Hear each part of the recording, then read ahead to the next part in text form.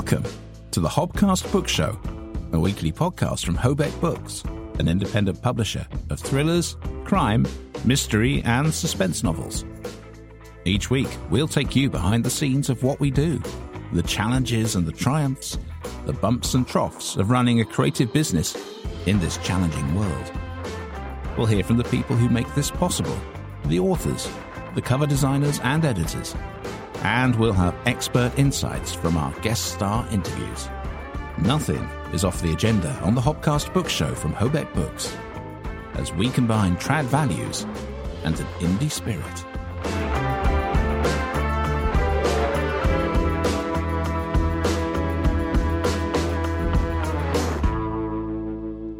Hello, and welcome to the Hobcast Book Show, episode number 113, which sounds like it should be unlucky.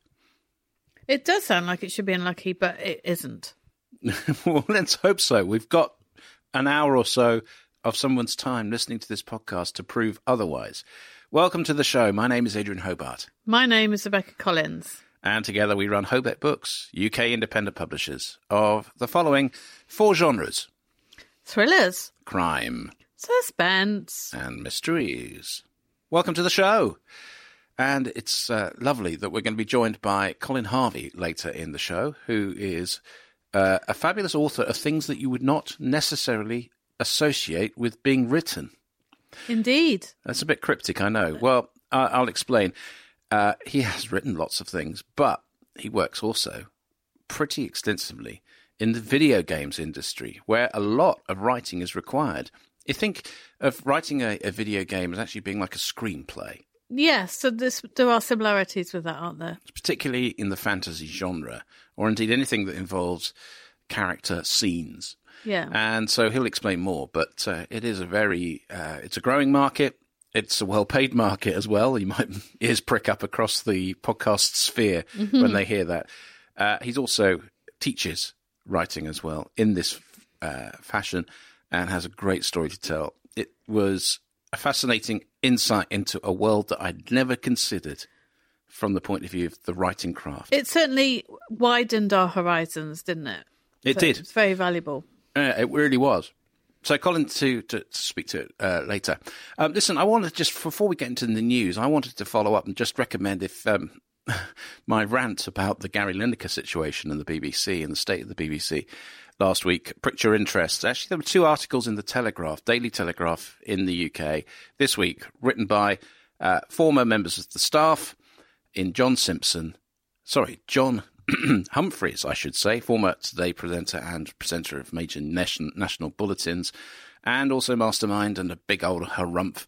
And, of course, the other great grandee of harumphing, Jeremy Paxman, who is presenting currently his last season of University Challenge, Parkinson's. He no longer works full-time for the BBC and so has been sort of a freelance presenter. But both of them put the whole situation about how it's really of the BBC's own making by allowing Gary Lineker to think that he's got the freedom to do what he damn well pleases, and all of the implications that has on their policy of trying to be impartial, the management behind it, the effect on staff who have to abide by the rules, and the impact on those people who decided either to work last weekend or not, and the abuse they got if they did work on social media. It's brilliant. Both articles really nail, essentially, in a much more intelligent, as you'd expect, and erudite way, but also more considered way, what I was trying to say.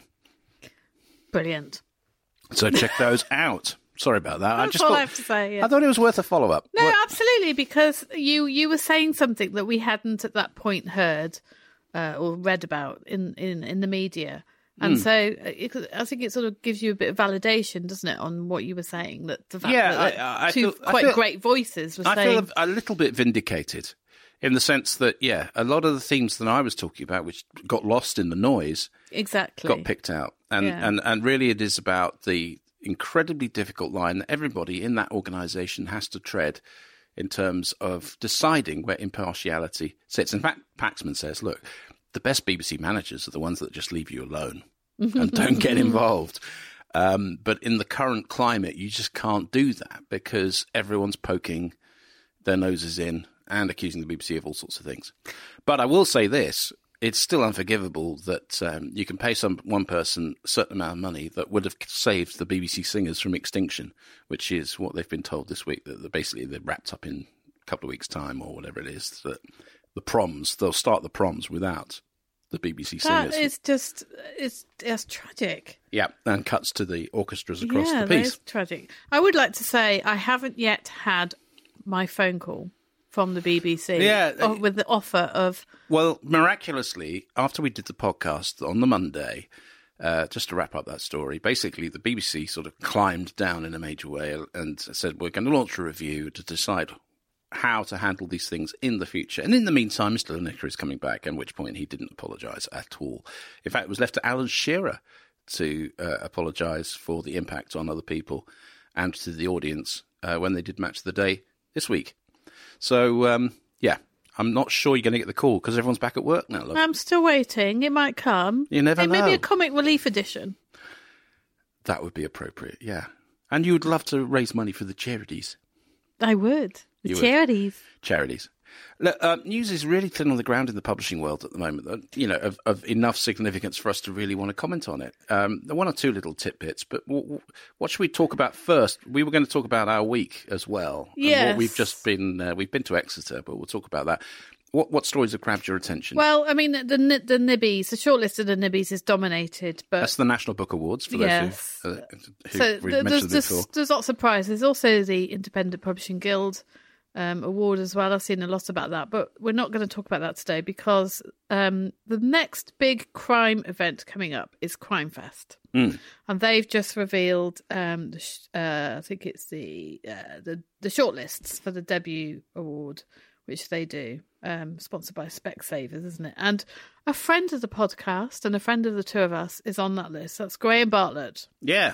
Graham, well done. With his book, Bad for Good. Yeah, Bad for Good, which was his debut, as you say. And his second one's, I think, ready to come out now. Yes, it's imminent, isn't it? And he's going to be at Crime Fest sharing a panel with our very own Brian Price, talking about the social elements of crime writing and impact on society. So that I'm sort of paraphrasing, so I apologise if that's completely the wrong sort of emphasis, but that's what I picked up and gleaned. So congratulations to him. Who are the other nominees?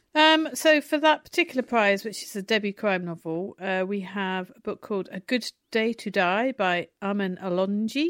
Probably Alongi, yeah. We have The Maid by Nita Prose. Mm-hmm. Ashes in the Snow by Oriana Ramuno. That's HarperCollins, that one. We have a book called Kalman by Joachim B. Schmidt. Yeah. Dirt Town by Hayley Scrivener. Yeah. The Siege by John Sutherland. Mm-hmm. And A Flicker in the Dark by Stacey Willingham. So I don't actually know those other books. I mean, they're debut crime novels. No, I'm not familiar with them. No, so Graham, obviously, because we know Graham and a lot of the people who've... Well, it's always exciting to see people, getting an opportunity like this. And I do hope that Crime Fest is being supported by some amazing names again. It's like a mini Harrogate yet again. Some of the best names. People that we met last year. Andrew Child is back. Yes, and I noticed, I think Lisa Jewell is going to be there. Yeah, and Janice Hallett is there too. Yeah, so we can try and get Janice we'll on finally the podcast get her again. on the podcast, which we've been meaning to do for ages, but we're planning to go. And I do believe, again, I'm paraphrasing here, but I think that at the end of the month is the point where the slightly cheaper tickets are available. And then after that, it's full price. And that's quite a big leap, actually. For those who wish to go to Bristol and Crime Fest. It's a really terrific event in terms of being, I think, in a sense, it is an easier thing to negotiate if you've not been to an event like this before than Harrogate. Oh, absolutely. The atmosphere, I don't know. It's more collegiate. It's hard to put into words, isn't it? But it is a sort of a more relaxed atmosphere.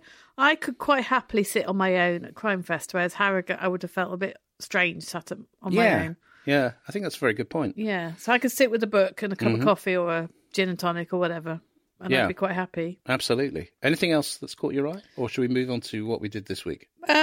News-wise, I don't think there was anything else, was there, really? Well, there is one thing, actually, yeah. And this is... I don't want to get into the habit and being regarded as someone who bashes Findaway Voices. Now, just to explain who Findaway Voices were and are.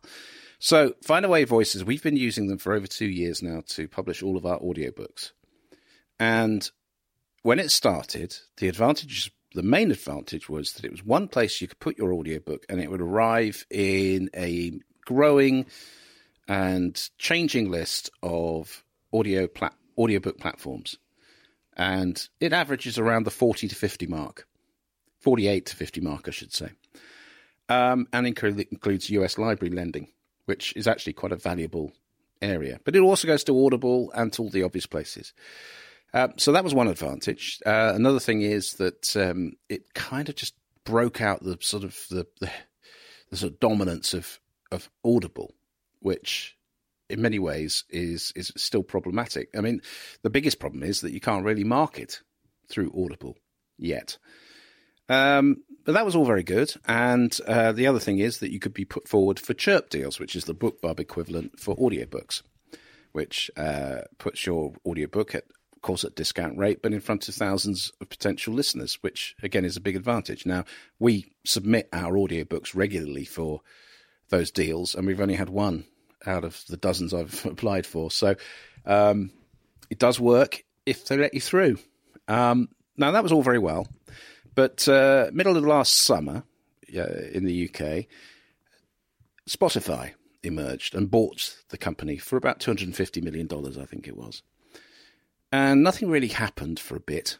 That was the announcement. And that was it.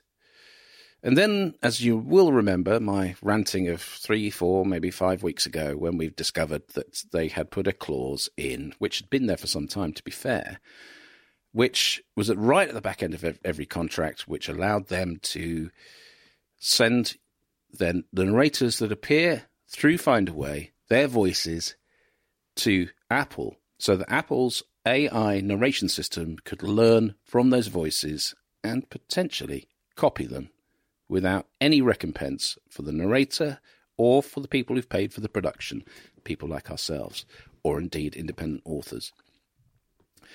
And that really angered us, and me particularly. We have withdrawn our support of that and asked them to drop that. Then this week they announced that one of the things we have is a shop front on our website where you can buy the audiobooks at a discount rate, less than you would get it at Audible or indeed from any other platform. They're pulling that up as well. They're now saying that by I think it was beginning of June, you will no longer be able to sell your books on a platform. It has to go through Spotify. So yet again, another thing that made it attractive for us has gone. And it was just, that's it. We're pulling up the drawbridge. We're no longer doing this. You have to, that's it. If you've got listeners who've been listening to and buying books from you direct from your website, they'll now have to access them with a special code through Spotify. It's kind of what we expected. And now there's a price war between Audible and Spotify for the book. So they're now all cutting prices, but no creator has the chance to actually tell either platform how they should be priced. They're just trying to rush to the bottom. So again, I'm afraid it's got to the point where we're going to have to look very seriously at pulling all the books and all the productions out of Findaway's grip. And any future ones, I don't know where we put them, is the truth. No. So that made me angry again this week. I mean, honestly, customer relations, now that Findaway, who marketed themselves as the approachable and, accessible company that was trying to beat the man, is now owned by the Spotify man, so to speak. Different man, then. Yeah, and is behaving just as objectionably as Audible can do and Amazon do. And we're just a small fry. That's how it feels. It's not good. It's not good. Anyway, our week. We tried to put a more positive spin on the publishing scene. We were invited by Exeter University, which, of course, any listeners to our program will know that's where Rebecca and I both studied, and we met, and we snogged. As he told everybody. Yeah. As I told the appalled students, the young people of our background. But we were invited to join a sort of evening of insights into publishing, both as a writer and as publishers, and also we did a CV clinic. We did, yeah. So we had to looked at people's CVs and gave them advice. It was a really, really good event, actually. Very flattered to be asked, and I don't know about you, but I got so much positive energy from it, from seeing people who are like we were 30-odd years ago, desperate to know more. Yes, so exactly that. So they were sort of sponges for information and knowledge from us. And that's the first time in a long time I've been in that experience of people looking up to you as wisdom. So It took me a little while to get into that frame of mind. It did, yeah. You did feel an element of imposter syndrome. And look, before we pretend that we went there and said we're the big I ams, we did not. We said, look, it's a really tough industry, A, to get into, B, to sustain, and as yet our proof of concept is that we're still going, but we haven't really had the level of sort of success we anticipated 3 years ago when we set up. I think so. As we are on this podcast, we're honest about the challenges, but we wanted to be encouraging and give them enthusiasm, and to make them. Anybody attending, whoever we encountered, go away feeling that it's not a closed world. Yes, it's competitive. Yes, tens of thousands of people want to join the industry every year, but they can do things in the time they've got while at university to put themselves in the very best position to get started. Absolutely. And I was actually very impressed especially with the CVs I looked at, some of the things they've already done, which I thought, I didn't have quite so many opportunities when I was at university. They're in a good position. They're in a very strong position already. They are, yeah. And then on the Friday, taking full advantage of the fact we were there, I offered to do it was very ad hoc, masterclass for the student radio station, which I used to run back in the 90s, and the current committee still presiding over what is now an unbelievably well-equipped, beautifully pointed set of studios compared to what we had, which was a concrete shoebox with no natural light in it whatsoever unless the front door was open. And the collective smells of students for 25 years. It was a grotty old hole. It was a proper shoe cupboard, wasn't it? It was a shoe cupboard, and it was actually a crockery cupboard that was converted into a studio. But it was our home. It was our pride and joy. But to see it now, with facilities that would shame many, many other radio stations, was fantastic. And they were so kind to bring out tons and tons of memorabilia and documents and sort of records, not for the physical vinyl ones, but the sort of the paper trail from my generation. Yeah, so things like minutes from meetings with you getting angry at people in the minutes. But I don't know, did you notice that? Yeah, did you read the one which said, meeting open with Adrian grousing about such and such, brackets, big surprise. Yes. Yes. It was someone had to do it. But did you see your photo is still there? Yeah. There's a windowsill, and it had three photos from various ages of me and my then big hair. And they hadn't realised that was you. So I said, that's him. He's just got a lot more hair there. Yeah, and and no glasses. I didn't wear glasses in those days. Yes, and I was a bit thinner. So, yeah, I mean, it was really gratifying. And I think the sort of 2 days together, yes, it was a break from the norm, but it reminds you of how far we've come, both as publishers, as a company, but as people in that time period. And it's paying a little bit back. And I can't wait to do it again, to be perfectly honest. No, I said that 2 or 3 times to the alumni person who sort of we'd like to give credit to Liz Johnson for organising it and her team. She's just joined the alumni team. It's a big team, and they're doing a fantastic job. So, students at Exeter are very lucky. It's a great university and it's such a wonderful location. But it's just, they have really raised their game in terms of supporting the students and making it basically, I mean, even to the extent that they've got what was it, an empathy dog that comes once a week to go so that the students don't feel isolated and they can pet the dog. Which is, I think, is a brilliant idea because Ted was lovely. When I started university, that was one of the things I missed the most was pets, because you just don't have pets when you leave home. No, you're right. You're absolutely right. So credit to them. Thank you for your hospitality. We hope our time and effort paid off for you. And we look forward to hearing from the students who took our business cards and see if we can help. Well, I've had a lot more matches on LinkedIn. Is it? Oh, matches? yeah. LinkedIn. That sounds like Tinder, crazy. doesn't it? But yeah, LinkedIn. Yeah. I've had lots of invites to connect, so that was good. Okay. Yeah. No. So really energy.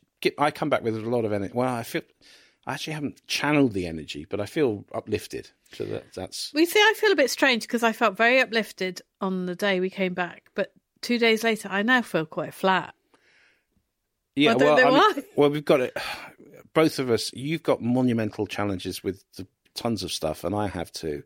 Both of us with our freelance side of things, big deadlines looming, and need to get our heads down. And I mean, on a sideline, my health is not good at the minute because they put me on a new drug and it doesn't work. It makes me feel absolutely horrific. So it's I feel like I've gone back to square one in many ways. In terms of my resilience, but the extra trip was worth it. Let's get to the interview then.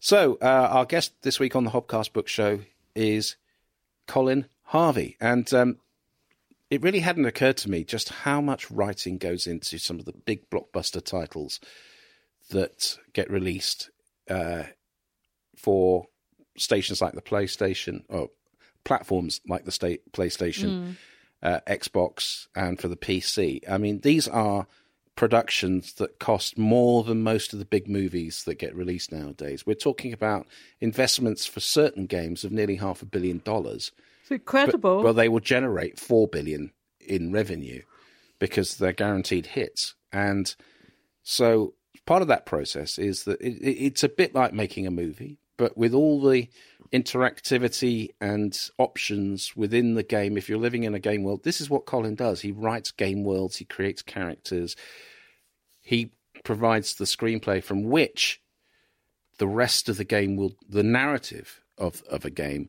that will expand. Now, of course, that isn't necessarily going to be the case in, if you're racing or something like that on Formula One or playing basketball, but there are still story elements within there. Yeah. We're talking about someone has to create that world, created worlds which you interact with and play with, and particularly now in virtual reality. And this is a niche that he has developed. But as he tells us, his love of writing and particularly thinking about how to tell stories in games started at a very early age. Oh, it's a great story, but you'll hear about that in the interview. In the interview. So let's speak to Colin Harvey. Colin Harvey, welcome to the Hobcast Book Show. Thank you. It's a pleasure to speak to you. We've been really sort of broadening our church the last few weeks, haven't we, Rebecca, in terms of the people we've been speaking to. We've talked to poets and all sorts. Oh, yes. Well, we'll speak to anyone, really, anyway. But yeah, but no, it's all in anyone who loves words. Exactly, in service of the word. And indeed, you're coming at this game from a different angle to one we've spoken to anybody about before, because you work across many genres, many formats, I suppose is a better way of putting it. And I don't think we've ever spoken to anybody who is involved in the games industry, which is fabulous. So take us first of all into that and where writing and storytelling comes into it, because to many listeners they'll be thinking, well, where's the story in XYZ, video game on a PlayStation? But that's not the case. I mean, there's a lot of work goes into that element, isn't there? Yeah, I mean, I think for people who don't necessarily play games, you might kind of have an image of what games are like, which might be something like, I don't know, Tetris or sort of... That's me. Are you describing me? Yeah. And of course, those games, there are lots of games like that have no real kind of interest in kind of storytelling. And they're very popular and they're very, beautifully kind of elegantly kind of designed.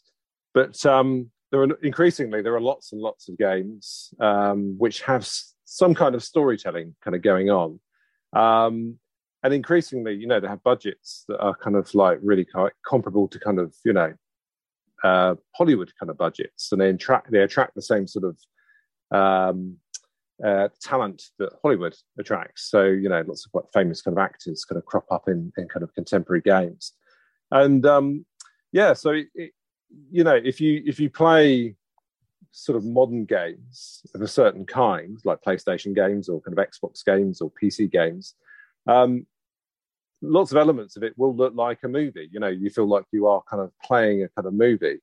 And that's, you know, that's a big part of what a kind of game writer does, or a narrative designer, which is kind of related kind of discipline. So my day job is to kind of write, you know, I write the screenplay for, you know, it's a screenplay that looks like the kind of screenplay you would find in a movie, for those bits of the game that are kind of the more linear kind of bits of the game that are kind of non-interactive. But there's also, of course, all the interactive stuff that you get in games as well. So that's where perhaps the more kind of narrative design kind of element comes into it, where, you know, you can kind of explore an environment and kind of find, you know, meet characters within that environment and talk to them, and kind of find what we call collectibles, you know, kind of find artifacts. If it's a sword and sorcery game, you might find a treasure, and, you know, you might find documents that you kind of read. So that's all part of it as well, sort of like kind of creating this interactive world that you then explore. So it's you know, I think there are lots of different kind of kinds of writing involved in kind of video game writing. So as I say, there's kind of screenwriting. There's also a lot of it is actually kind of audio. So it's kind of like radio, you know, because I have a background in kind of radio stuff. So that's always quite a useful kind of skill. And audio can often kind of save you if something's gone wrong elsewhere in the kind of construction of the game. You can kind of use it to kind of fill plot holes, which I have done in the past. So it's kind of multifaceted kind of thing, really. Yeah, I was just thinking it's like a book, but with different dimensions. So there's similar skills to writing a book or a series, but you've got all these other dimensions of the visuals and the like you say, the characters and the audio for the plot holes. I like that. Yeah, I think it's very similar skills around kind of world building, I think, you know. And again, like movies, you'd have, or a TV series, we have a kind of story Bible that you kind of create, which, of course, because you've got all these different disciplines as well, like the art team, the animation team, production, and obviously the programmers, who then sometimes they need to kind of refer to, you know, all this stuff to kind of make sure what they're doing isn't contradicting what you're kind of doing on your side.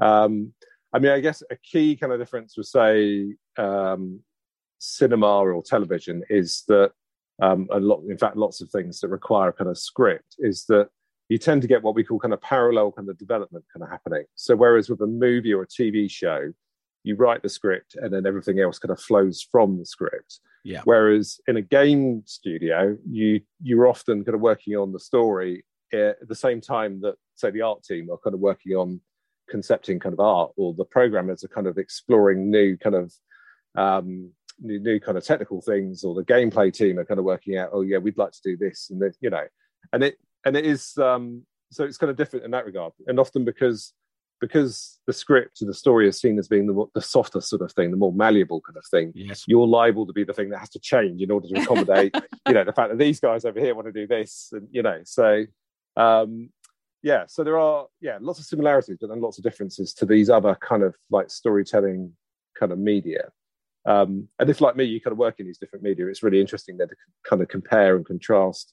Oh yeah, I can do that because this is I'm working on a short story, or I can do this because it's a comic and it's not interactive, but I can't do that with this game because it's interactive, and somebody's gonna, you know, they need to, this plot needs to go in 3 different directions at this point, or what have you, you know.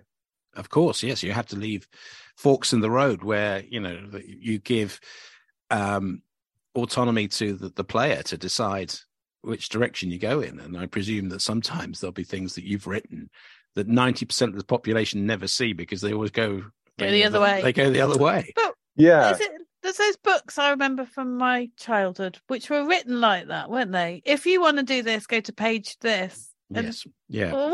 Whatever happened to them? I think they've been superseded by games. Yeah, choose your own adventure books. Yeah, absolutely. They're a big big kind of influence. They kind of emerged in the kind of 80s, and they have a kind of strong relationship with what we kind of do in terms of games, particularly that kind of branching kind of narrative which we're describing, where the game can go that way, or that way.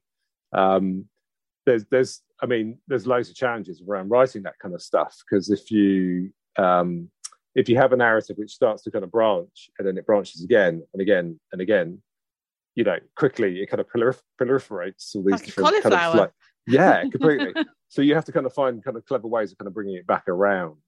And then, that's just in the context of a book, but in the context of a game, as you suggest, it might be the case that you wouldn't necessarily see a particular kind of branch unless you played the game through again. So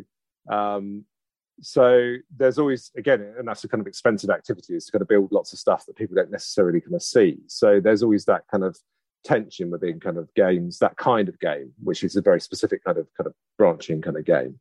And then there are other games where you're more in a kind of exploratory kind of area, and you're finding things within that kind of environment which are less. So it depends how you define branching, but they're kind of, so it might be that you go over here and you find something, so it's branching in that regard. But you're not building what we call big kind of cutscenes. The cutscenes are the kind of the movie kind of elements of the game, effectively, which are the expensive bits. Yeah, I haven't played games consistently for a very long time, and many, when I have, and this is like 3 years or so. The hospital game.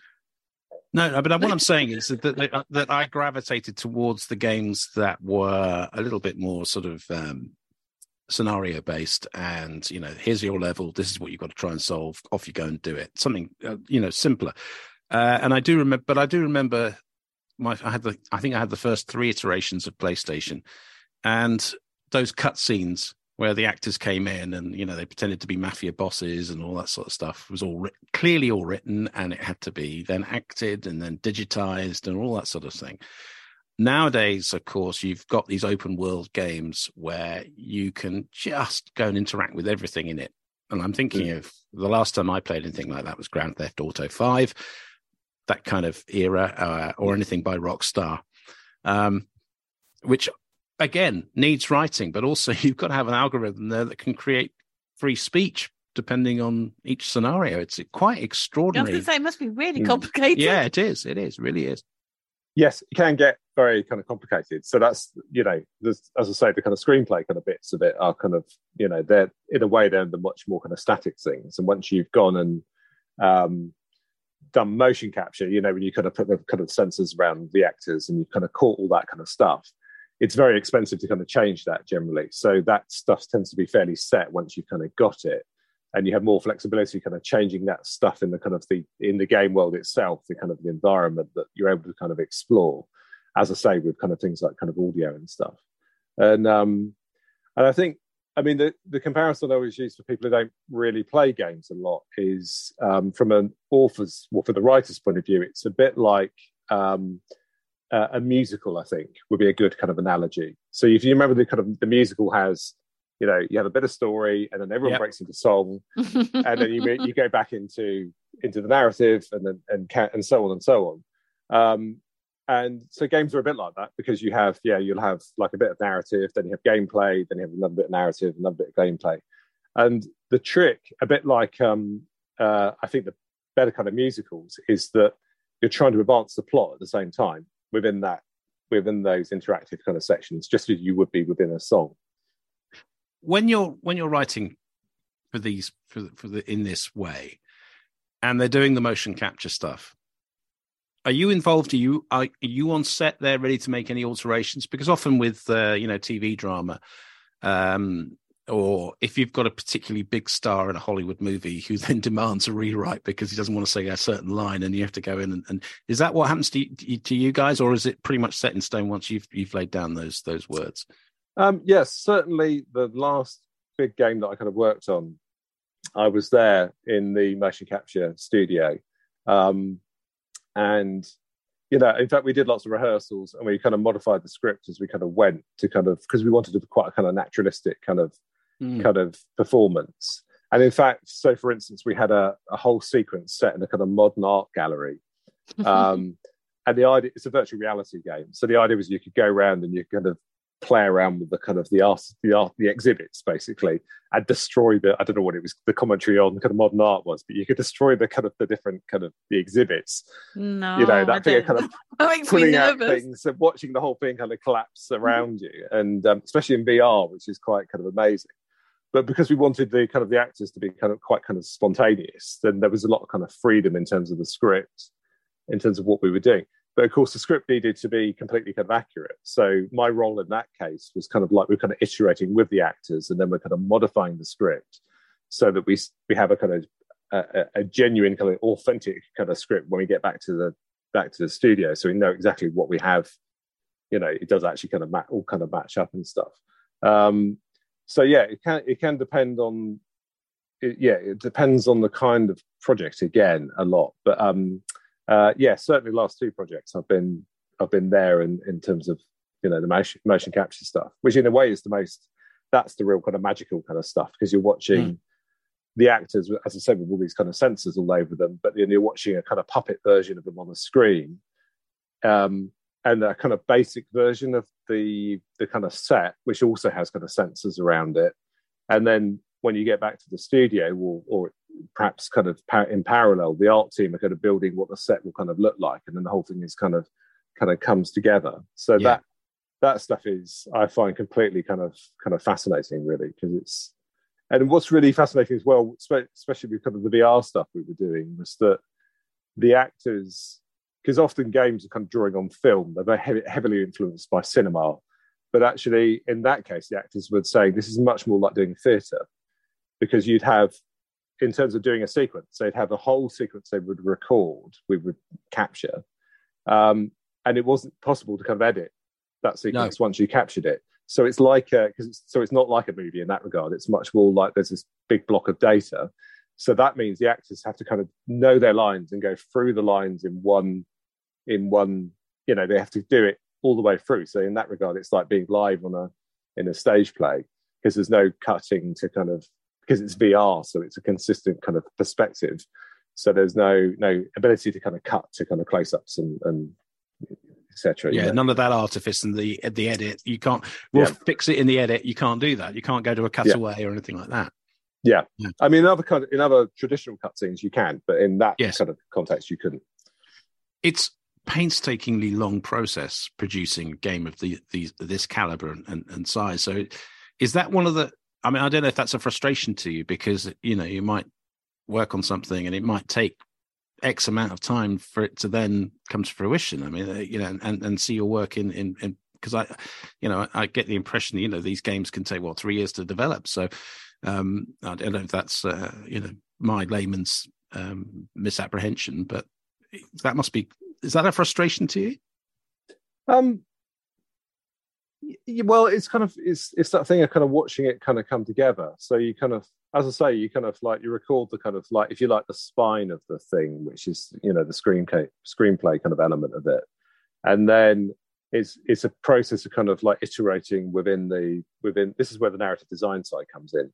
So when you're in the kind of the gameplay kind of elements, you kind of you'll in there kind of experimenting and see what kind of works. So the same game that I mentioned with the art exhibit, I was inside what we call the game engine and kind of like positioning the dialogue and trying to work out which bit of dialogue goes where, you know, and making sure this will have the kind of maximum. I need the player to kind of know this plot point here, so I've got to position this kind of piece of dialogue there. So at that point, that's where it kind of, I would say, you stop being a writer and you become the narrative designer kind of side of things, really. But yeah, it's a sort of 2 or 3 all the games I've worked on. But then you get these much bigger games that can take, you know.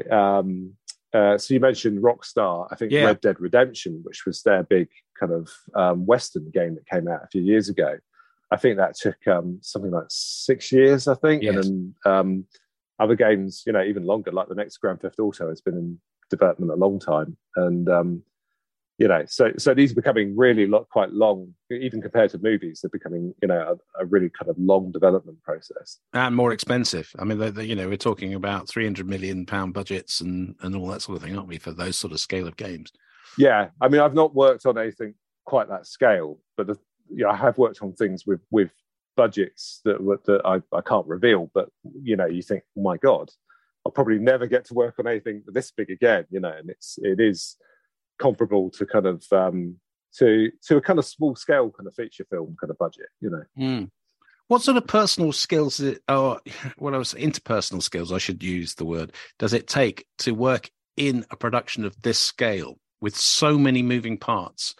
I mean, admittedly, like any technical project, the fewer moving the parts, the better in terms of from the developer's point of view. But nonetheless, there's an awful lot of people collaborating here. You have to be a good people person. Yeah, that's quite. Is that difficult to sort of find your niche and your voice in that sort of environment? I think. I mean, the obvious thing, I guess. I mean, this is probably true of like most things, right? You can't be a prima donna with anything. You kind of, and you've really got to know when to kind of fight, which battles to kind of fight, and when, and also because things are often kind of, you're up against kind of particular kind of deadlines, and you're kind of trying to kind of line different kind of things up, different disciplines are kind of trying to kind of line things up. So yeah, as I say, you've got to choose which kind of battle you're going to fight, really. My previous boss sort of described me as unflappable, which really surprised me, because I may give that impression, but actually it's absolutely like inside. Yeah, it's like yeah, it's all going wrong. Sounds like me, actually.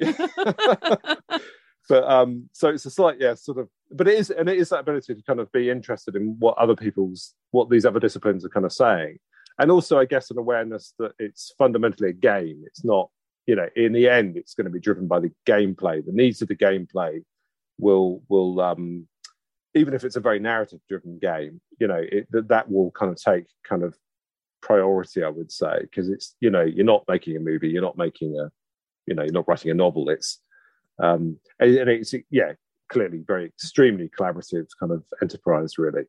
Go on. Well, I have a question, a bit of a personal question, because I've got 3 boys, right? And if they were in here now, they would say, that's my dream job. So I want to know, how did you get into this? Because, they might. Yeah, I wish my kids would. I've got 2 teenagers. I wish they'd be a bit more kind of, appreciative. Cool, yeah. I will never be cool, unless they secretly think I'm cool. They don't tell me. That's possible, because it would be uncool to look like they think you're cool.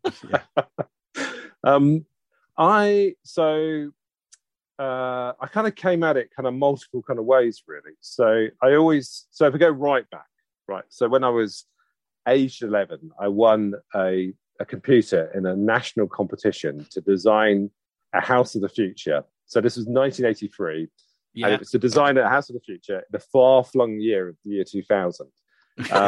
And the school entered it, so that each class was kind of, so each week you do a different kind of room in the house, like the lounge, and I had a kind of robotic butler and a cat called Moggy and stuff, and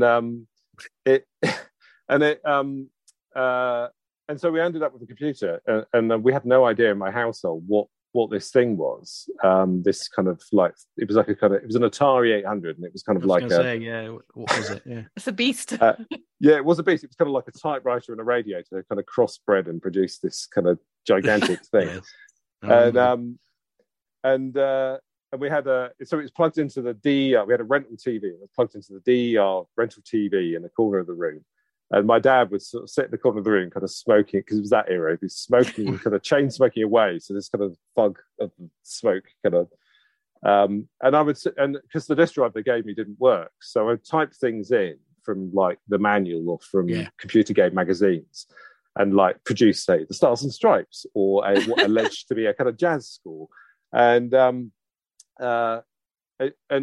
because I couldn't save it, so it was kind of a very performative kind of thing, because I could gather around the family and say, look, I've done this, and we could all gather around and look. But increasingly I discovered that I'm not a programmer by any means, but I was interested in those choose your own adventure books and in creative writing and stuff, And I thought, oh yeah, what does kind of interactivity kind of do? And started playing around with Atari Basic and creating these, what we call text adventures, which is really the kind of video game version of those choose your own adventure books. So, and things like people might remember The Hobbit. There was a version of The Hobbit which was very popular, which actually had some pictures and illustrations and stuff, but was primarily driven by the text. And there was a company called Infocom, actually, which was very big, that created lots of these, which were really kind of like interactive books.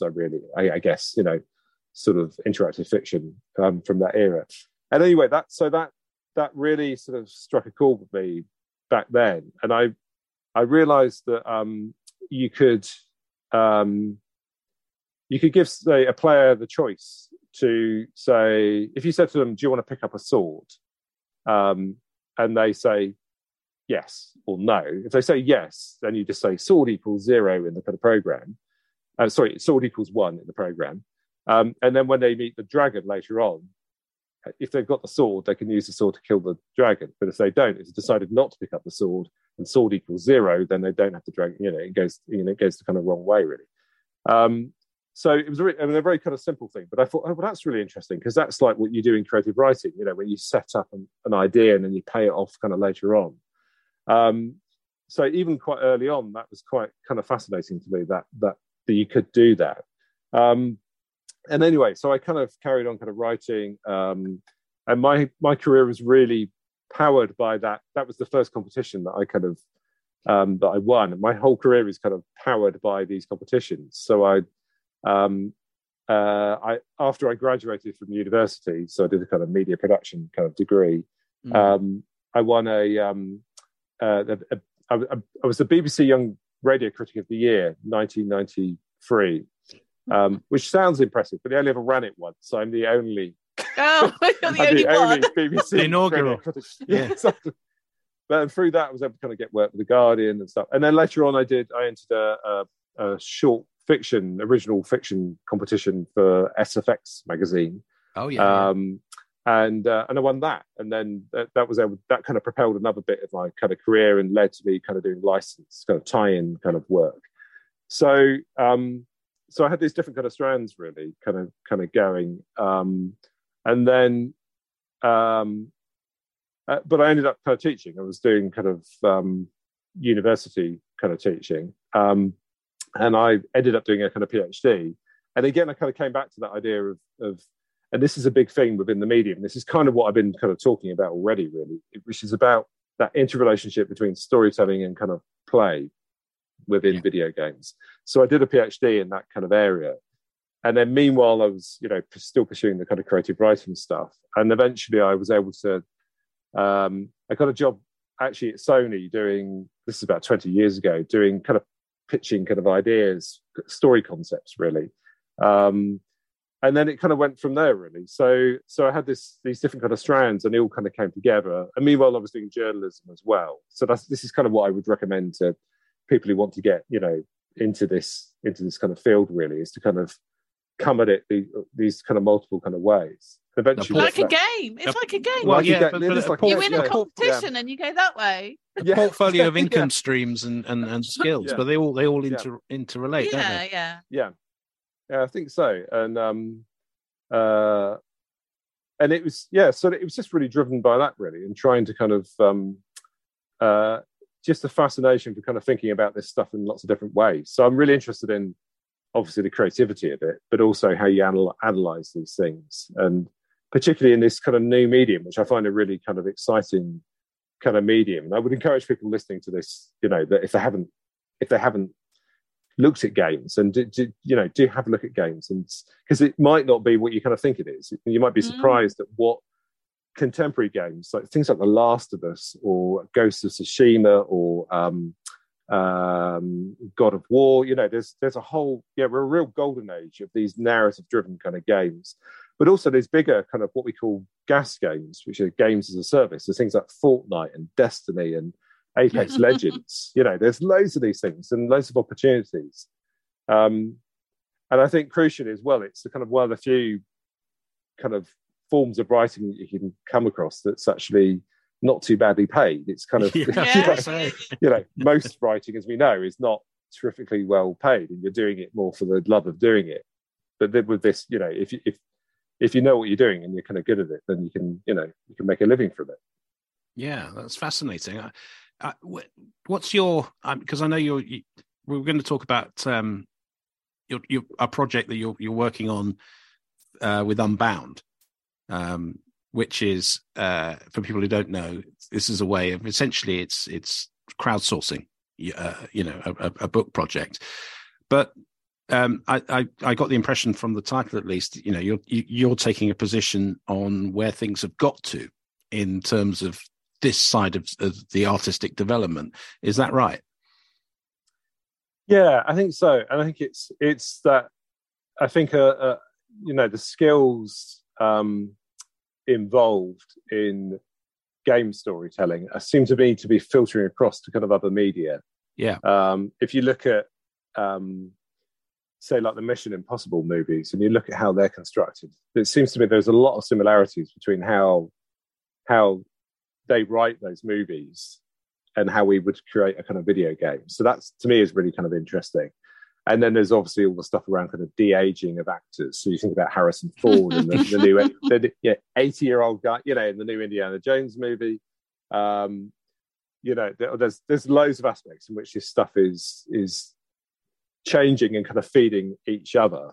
And social media as well. I mean, the book is partly informed by that as well, in terms of like, there's lots of storytelling that's going on all the time in terms of Twitter and Facebook and TikTok and stuff. Mm-hmm.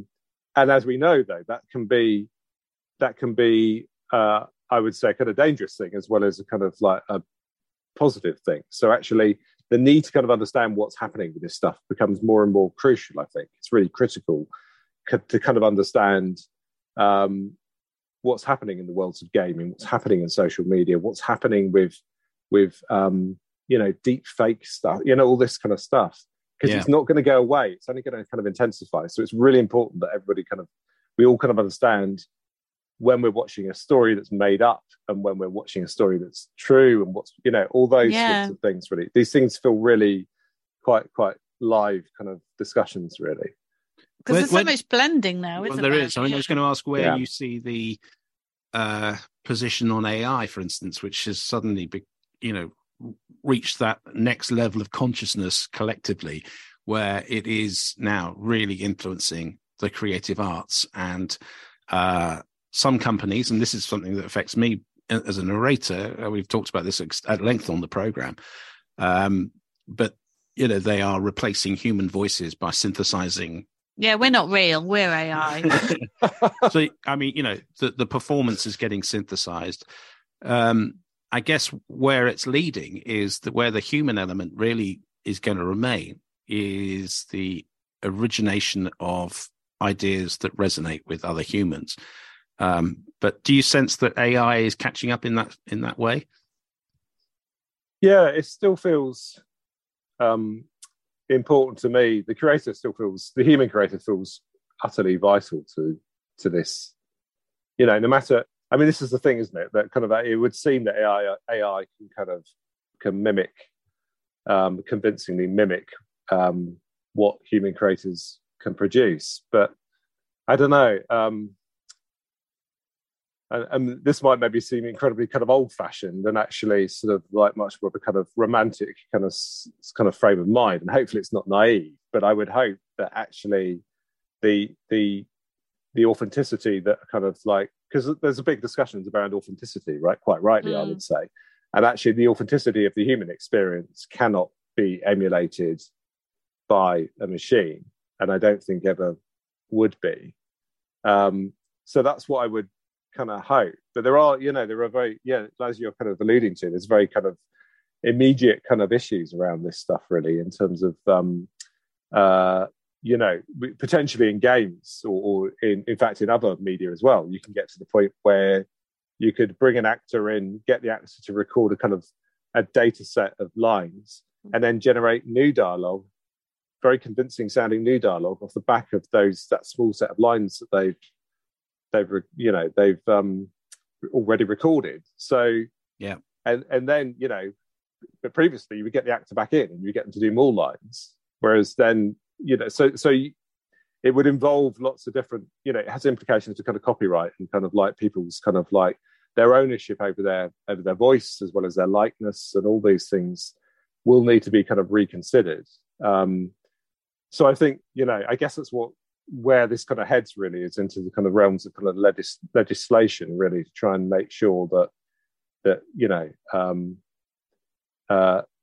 people's creativity is being kind of protected, I think. And that's obviously that's not just a thing around writing, that's the thing around all of these kind of creative kind of activities which are kind of impacted by this, Indeed. And to give you an example, just recently, most recent appearance of Darth Vader was AI generated using James Earl Jones's recordings from the 70s onwards, and putting it into a computer and giving us some dialogue lines. And because he's now in his 90s, he's not in a position to sound the same as he did.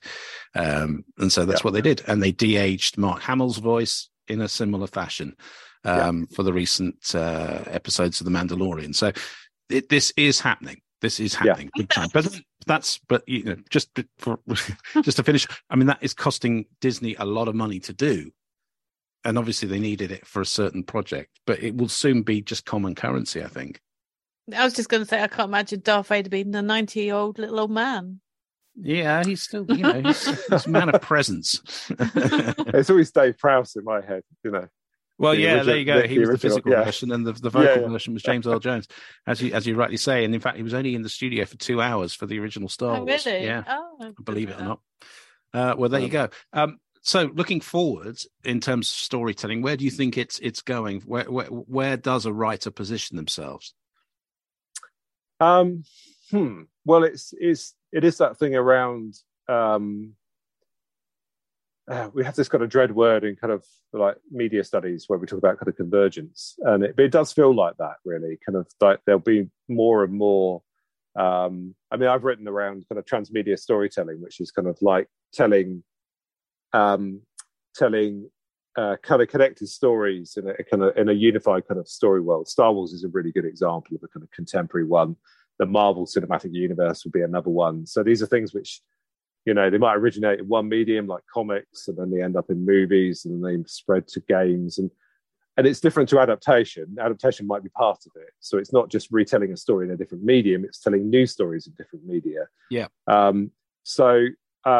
So in that regard, I would be very positive about it, because I would say actually that, like I said earlier, I think there are lots of opportunities kind of emerging if you are kind of fleet of foot and if you're not scared by this stuff. And that's the thing I would really encourage people to be not scared by it, because actually it's just a case of finding out and kind of learning about this. And actually that journey is just really, I think anyway, really kind of quite kind of exciting to kind of find out about kind of new media and kind of think, well, like I was saying earlier, I can't do this in this medium, but I can do it in this medium, and this is the strength. And it's always about them playing to whatever the strength, particular kind of strength of the medium is.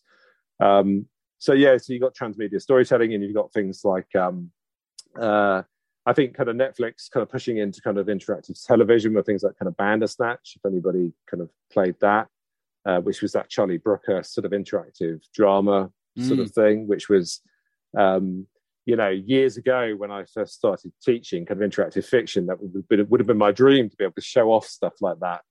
And it's just, but it is just there are legacies, this stuff has kind of been predicted, cinema and theatre and these different media have been experimenting with things like interactivity and stuff for kind of donkey's years. And it's, it's just sort of a different way of doing it, really. So, I think that's the thing I would sort of recommend to kind of to new writers, really. It's just to kind of engage with the stuff if you're kind of interested in it. Yeah, stay fleet of foot. Absolutely. Yeah. Okay, well, in terms of being fleet of foot, this is the ultimate challenge.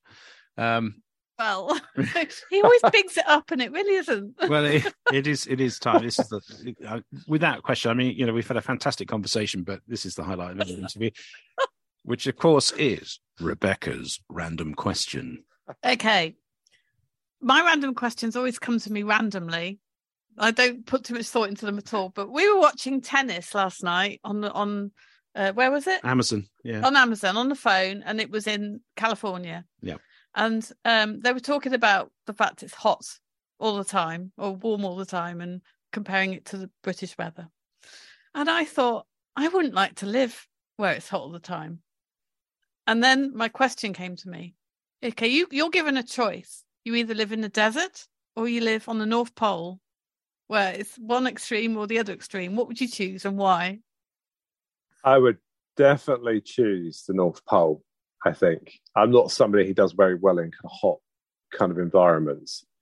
I did live in Australia for a couple of years. So, but interestingly, so when we moved to kind of Sydney, we didn't stay in Sydney very long. We moved up to a place called the Blue Mountains, which has a kind of such a kind of really but a lot cooler kind of it's much more benevolent climate there, isn't there? Yeah, and it's kind of, in fact, it rained for the first sort of month we were there, and it snowed when we were there and stuff. So it wasn't at all your kind of neighbours, kind of Crocodile Dundee kind of stereotype of what about life in Australia was going to be like. And then because there's a giant hole in the kind of the ozone layer, so it was kind of like constantly having to kind of put kind of like sunblock on and stuff, and sunblock on the kids and stuff.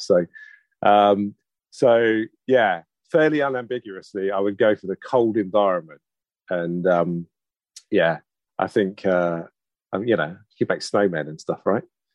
Yeah. And you can play computer games to keep you warm. Well, I know your answer, Rebecca, would always be snow related. Yeah, I don't think I'd like to live in a really hot environment. I don't deal with hot climates too well, and I have experienced sort of time in desert regions, brief pockets of time. Well, Devon was quite hot this summer when we were on holiday. Covering football matches in Africa, but yeah, I think I'm leaning the way towards the North Pole as well. Actually, there's also there then. I mean, if nothing else, as it's all getting warmer anyway, so it's not going to be too bad. You could get quite cozy in your igloo, can't you? So yeah, and also in Australia, I was going to say, there's the thing about kind of giant creatures like huntsman spiders that are kind of that big. And you don't get those in the North Pole, do you? No. Polar bears. No, I mean that's a good point. Yeah, I mean, I didn't spend a lot of time in Australia, a few months, but one of my jobs was cleaning toilets in a backpacker. I think you're going to say snake catcher. No, but I have told the story on the program before. Another job I had for just a week because I couldn't hack it was working in a roadhouse in Northern Territory, very very old one. So proper, tin roof, wooden shack kind of thing, been around for decades. And around the perimeter of this bar were the hats, the Akubra hats, the ones, the felt hats that everyone knows about, Australians, not with corks, but bushman's hats. And all of, so these were put up there when someone died. And then underneath it was an inscription which said who the guy was and how they died. And about 50% were snake bites. Oh, wow. Another sort of 20%, there were usually holes in the hats, and that was gunshots.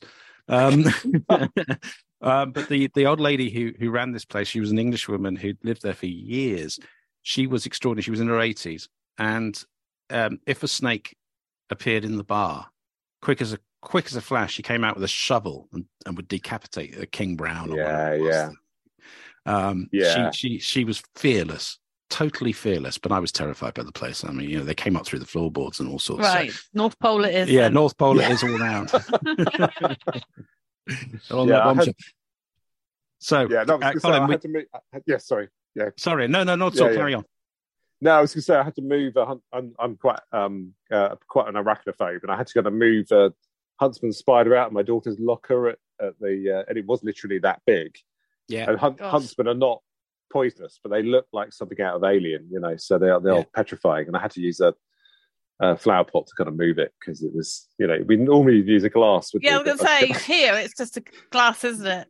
Well, I mean, your middle son is terrified if a daddy longlegs gets in his room, then we've got trouble, haven't we? Well, he'll send me a message on Messenger though, saying, "Can you come and get a spider out of my bathroom, please?" I know. Well, this is a bizarre thing because our kids lived there with us, and they're both terrified of tiny spiders. I thought surely we used to live with these giant things. Yeah, and redbacks and funnel webs and all that sort of stuff. Yeah. Yeah, pretty evil stuff. Right. Well, it's been a fascinating conversation. We thank you so much, and it really has sort of, I think, encouraged listeners to look in a different direction with their writing, of course, and to appreciate more what goes into making a broader form of entertainment. But in terms of finding you online and what you do, where should they look? I'm pretty easy to find. I'm on Twitter. I'm on LinkedIn. And you can find the book. I should plug the book again, shouldn't I? The book is on Unbound if anyone's interested in kind of supporting it. So, it would be really great. And you get your name in the back of the book. And it's a quite... And the title is for when they're looking for the project? It's called The Hero Never Dies. And I won't explain why, but, if you read the blurb, you'll discover why that is. Fantastic. Brilliant. It's been an absolute pleasure to speak to you. And we wish you all success with every project and every aspect of your writing career.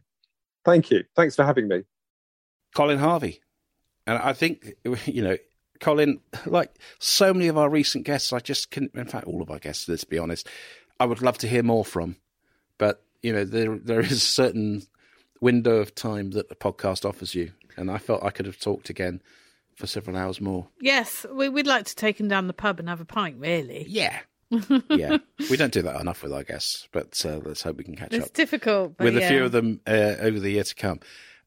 Wonderful. Thank you so much. And our guest next week? Our guest next week is somebody called Sarah Dugdale. She's another one of the people who responded to my now very famous New Year's Day tweet asking for guests. Astonishing, isn't it? How many we got? Yeah. So we don't know a great deal about Sarah yet, but looking forward to finding out. Yes, and you will find out all about Sarah next week as well. Yeah. So looking forward to speaking to Sarah Dugdale. That's terrific. So we're back to we really are looking at the grindstone this week in a major way because you have significant deadlines to meet for the Writers and Artists Yearbook. Yes, I mean that's going to go on for another month or so. But we do have two exciting events that we're going to separately this week. Mm. So, book I worked on, and you've worked on as well. Oh yeah, right. As Arch Publishing Services called Transformational Selling. And that is actually having its official launch this week. Now, the two writers, Bryn and Steve. Yep, Bryn Thompson and Steve Lowndes. They've got two launches. One in Mayfair, which sounds very sort of lovely and posh. You're going to that one. Yeah. And I'm going to the rough it up one in Wilmslow. Oh, well, Wilmslow's hardly rough. It's right in the epicenter of the Cheshire footballer belt. Will I have to go on a sunbed or something, do you think? Yeah, get my nails done. You need to be orange for that. I don't have to do that for the Mayfair one. So in fact, I don't even know what Mayfair is. Somewhere on Monopoly board. I mean, what is Mayfair? Mayfair is the most upmarket and most expensive part of London, bordered by Pall Mall and Oxford Street and Piccadilly and St James's Park. So, I spent a bit of time there. In fact, one of my books that I'm writing is based in Mayfair.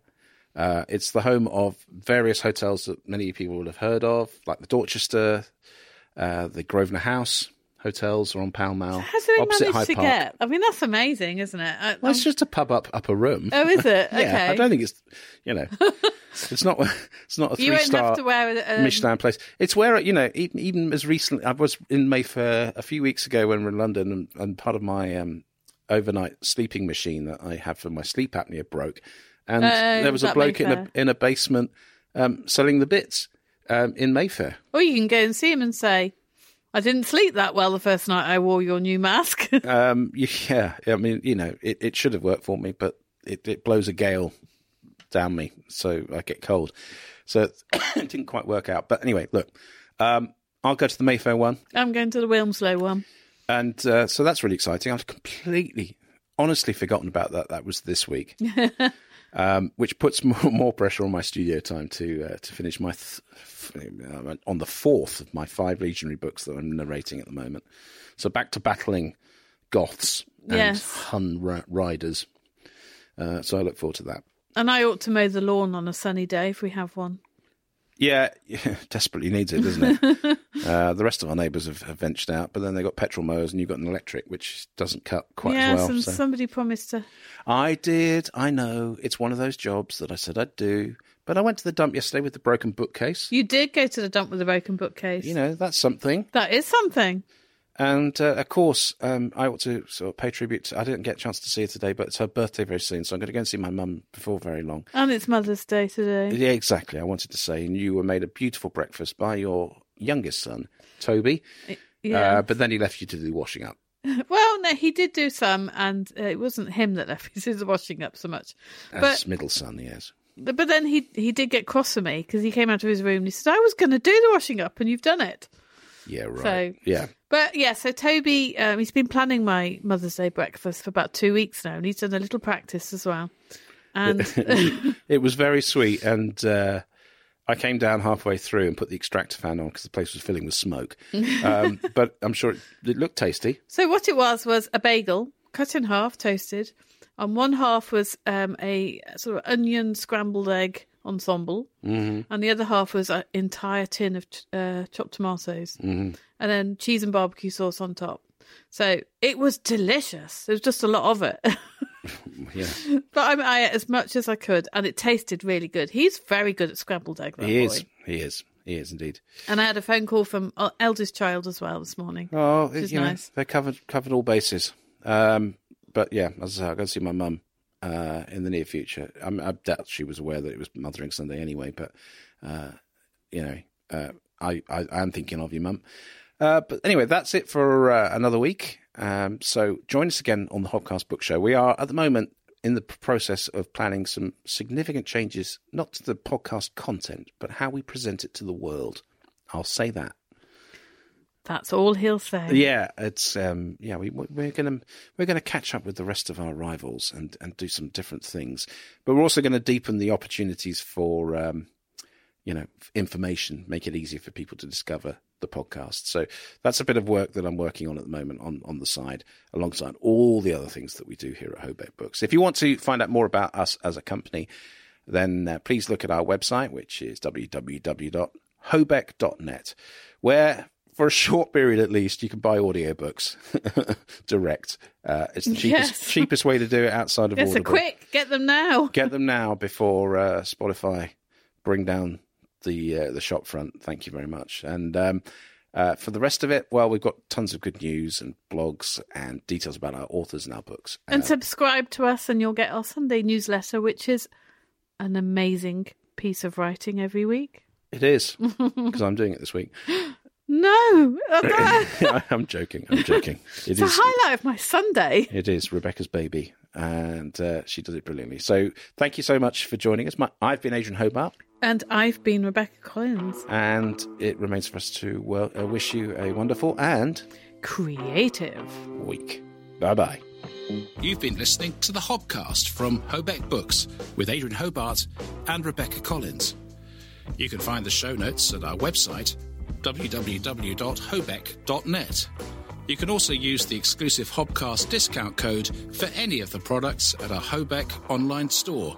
Just enter the code HOBCAST20 for a 20% discount. Don't forget to subscribe to the Hobcast and feel free to contact us with any feedback. Until next time, remember our motto, Trad Values, Indie Spirit.